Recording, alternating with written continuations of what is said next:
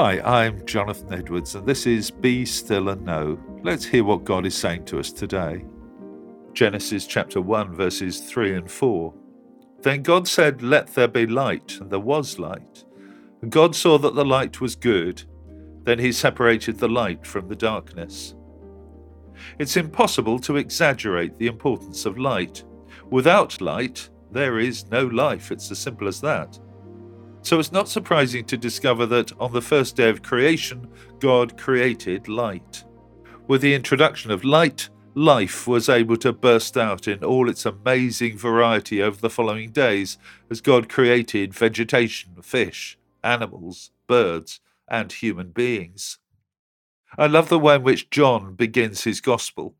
He clearly has these opening verses of Genesis in mind, and he makes it clear that Jesus was with God, his Father, in the act of creation.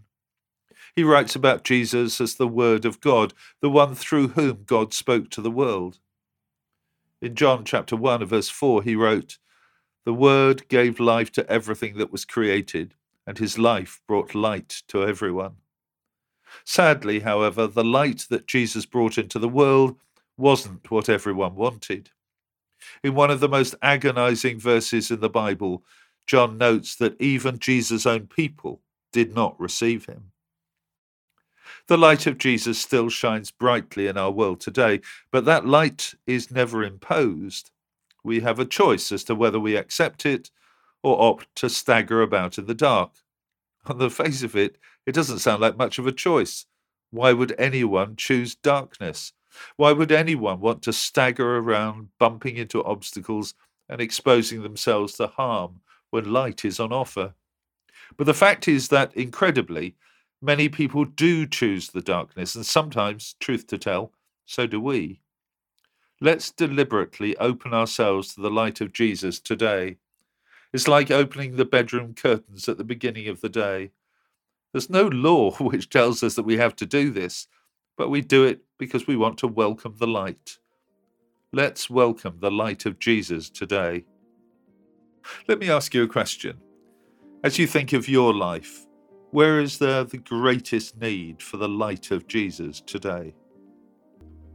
And now let me pray with you. Loving Lord, we invite you to shine your light into our lives today.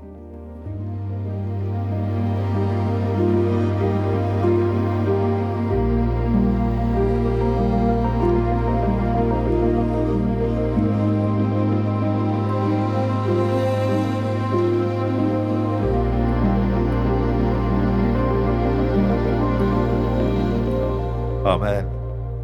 Well, thanks for listening. I do encourage you to join me every day for Be Still and Know here on Premier. Don't forget that the talks are also available on podcast, which you can access at any time. If you'd like to receive a free copy of our magazine, Voice of Hope, which contains all of these devotionals and much else besides, please visit premier.org.uk/Voice of Hope. God bless you. Do hope you have a great day.